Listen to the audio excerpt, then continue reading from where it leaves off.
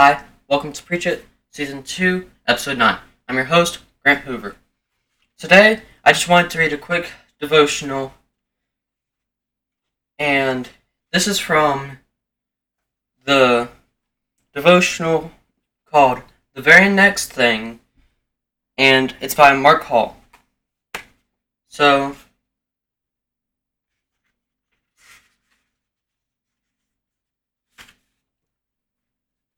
this is the Sunday Prelude.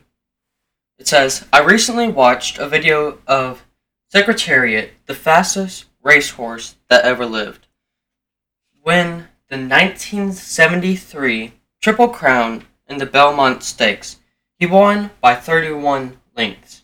That means they could have fit 31 horses between Secretariat and the second place horse. It's the only time I remember seeing the finish line camera pan back to find the rest of the field after the winner crossed. After all these years, Secretariat still holds the record time for the Kentucky Derby, the Preakness,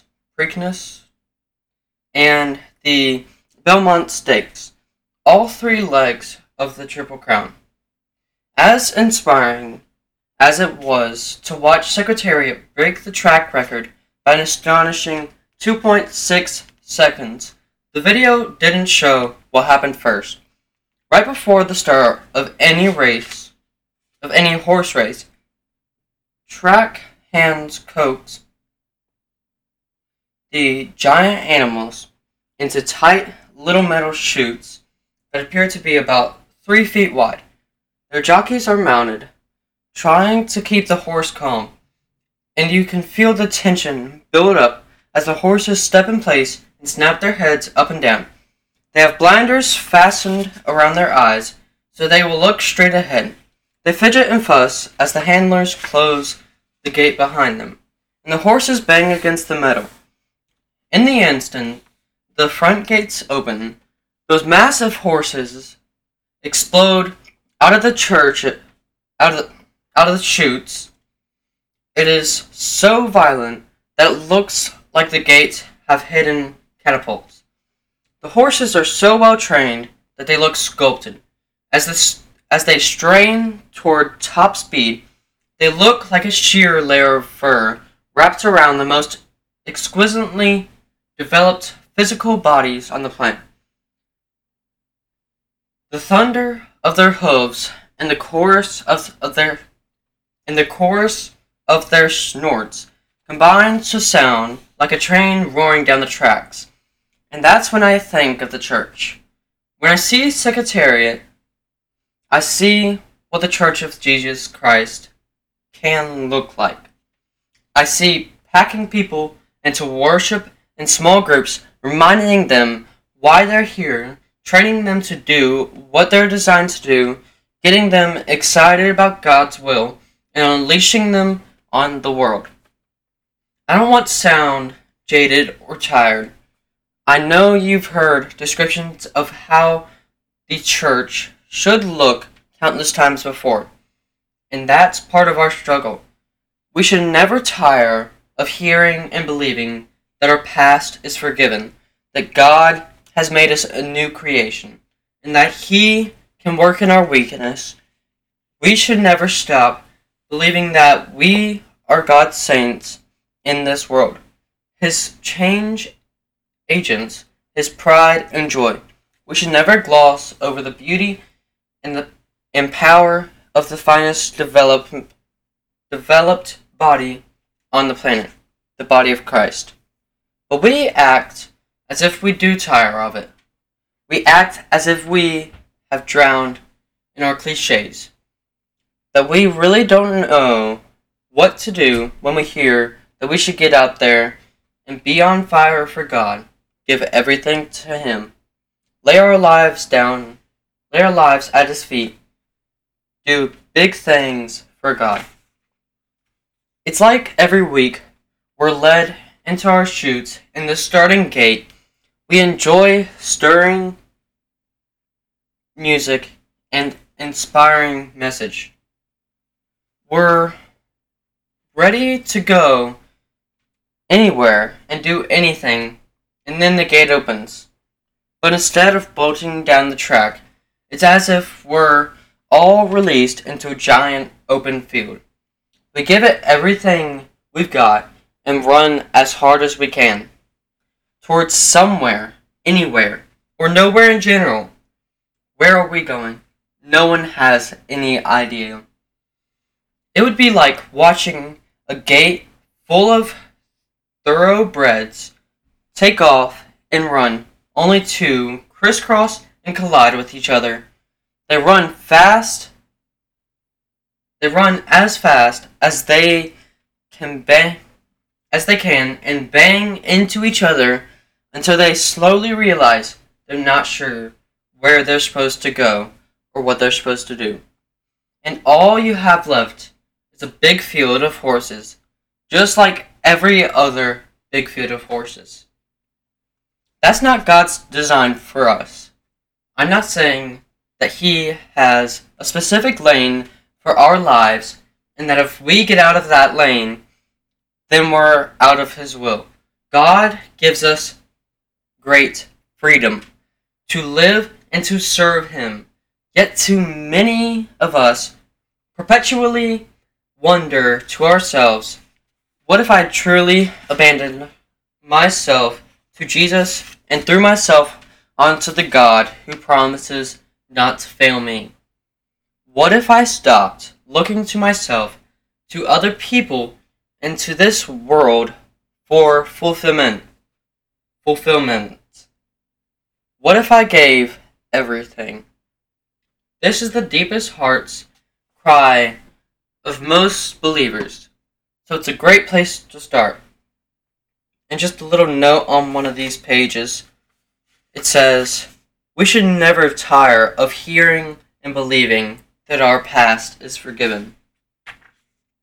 So, there are a few verses that go along with the devotionals for this week. So, the first one is 1 Samuel 17, 1 through 54. And that says, now the Philistines gathered their armies for battle, and they were gathered at Socoh, which belongs to Judah, and encamped between Socoh and Azekah, in Ephes-dammim. And Saul and the men of Israel were gathered and encamped in the valley of Elah, and drew in the line of battle against the Philistines. And the Philistines stood on the mountains, and on the other side, and then on one side, and the Philistines stood on the mountain on the one side, and Israel stood on the mountain on the other side, with a valley between them. And there came out from the camp of the Philistines a champion named Goliath of Gath, whose height was 6 cubits and a span. He had a helmet of bronze on his head, and he was armed with a coat of mail. And the weight of the coat was 5,000 shekels of bronze. And he had bronze armor on his legs, and a javelin of bronze slung around his shoulders. The shaft of his spear was like a weaver's beam, and his spear's head weighed 600 shekels of iron. And his shield bearer went before him. He stood and shouted to the ranks of Israel, why have you come out to draw up for battle? Am I not a Philistine, and are you not servants of Saul? Choose a man for yourselves, and let him come down to me. If he is able to fight with me and kill me, then we will be your servants. But if I prevail against him and kill him, then you shall be our servants and serve us. And the Philistines said, I defy the ranks of Israel this day. Give me a man that we may fight together. When Saul and all of And all Israel heard these words of the Philistine. They were dismayed and greatly afraid. Now David was the son of an Ephraite of Bethlehem in Judah, named Jesse, who had 8 sons. In the days of Saul, the man was already old and advanced in years. The 3 oldest sons of Jesse had followed Saul to the battle, and the names of his 3 sons who went to the battle were Eliab, the firstborn, and next to him Abinadab, and the third Shammah. David was the youngest. The 3 eldest followed Saul, but David went back and forth from Saul to feed his father's sheep at Bethlehem. For 40 days the Philistine came forward and took his stand morning and evening, and Jesse said to David his son, "Take for your brothers an ephah of the parched grain, and these 10 loaves, and carry them quickly to the camp to your brothers. Also take these 10 cheeses to the commander of their 1,000. See if your brothers are well, and bring some token from them." Now Saul and they and all the men of Israel were in the valley of Elah, fighting with the Philistines. And David rose early in the morning and left the sheep with the keeper and took the provisions and went as Jesse had commanded him. And he came to the encampment as the host was going out to the battle, line shouting the war cry. And Israel, the Philistines, drew up for battle, army against army, and David left the things in charge of the keeper of the baggage, and ran to the ranks, and went and greeted his brothers. As he talked with them, behold, the champion, the Philistine of Gath, Goliath by name, came up out of the ranks of the Philistines, and spoke the same words as before, and David heard him. All the men of Israel, when they saw the man, fled from him, and were much afraid. And the men of Israel said, "Have you seen this man who has come up? Surely he has come up to defy Israel. And the king will enrich the man who kills him with great riches, and will give him his daughter, and make his father's house free in Israel." And David said to the men who stood by him, What shall be done for the man who kills this Philistine, and takes away the reproach from Israel? For who is the Philistine that he should defy the armies of the living God? And the people answered him in the same way, So shall it be done to the man who kills him. Now Eliab was his elder brother heard when he spoke to the men, and Eliab's anger was kindled against David. And he said, Why have you come down? And with whom have you left those few sheep in the wilderness? I know your presumption and the evil of your heart, for you have come down to see the battle. And David said, What have I done now? Was it not but a word? And he turned away from him toward another, and spoke in the same way. And the people answered him again as before. When the words that David spoke were heard, they repeated them before Saul, and he sent for him. And David said to Saul, Let no man's heart fail. Because of him, your servant will go out and fight this Philistine. And Saul said to David, You are not able to go against this Philistine to fight with him, for you are but a youth, and he has been a man of war from his youth. But David said to Saul, Your servant used to keep sheep for his father, and when there came a lion or a bear, and took a lamb from the flock, I went after him and struck him and delivered it out of his mouth. And if he arose against me, I caught him by his beard and struck him and killed him. Your servant has struck down both lions and bears, and this Philistine shall be like one of them, for he has defied the armies of the living God. And David said, The Lord who delivered me from the paw of the lion and from the paw of the bear will deliver me from the hand of this Philistine. And Saul said to David, Go, and the Lord will be with you. Then Saul clothed David with his armor. He put a helmet of bronze on his head and clothed him with a coat of mail. And David strapped his sword over his armor, and he tried in vain to go, for he had not tested them. Then David said to Saul, I cannot go with these, for I have not tested them. So David put them on. Then he took his staff in his hand and chose 5 smooth stones from the brook and put them in his shepherd's pouch. His sling was in his hand, and he approached the Philistine. And the Philistine moved forward and came near to David with his shield bearer in front of him. And when the Philistine looked and saw David, he disdained him, for he was but a youth, ruddy and handsome in appearance.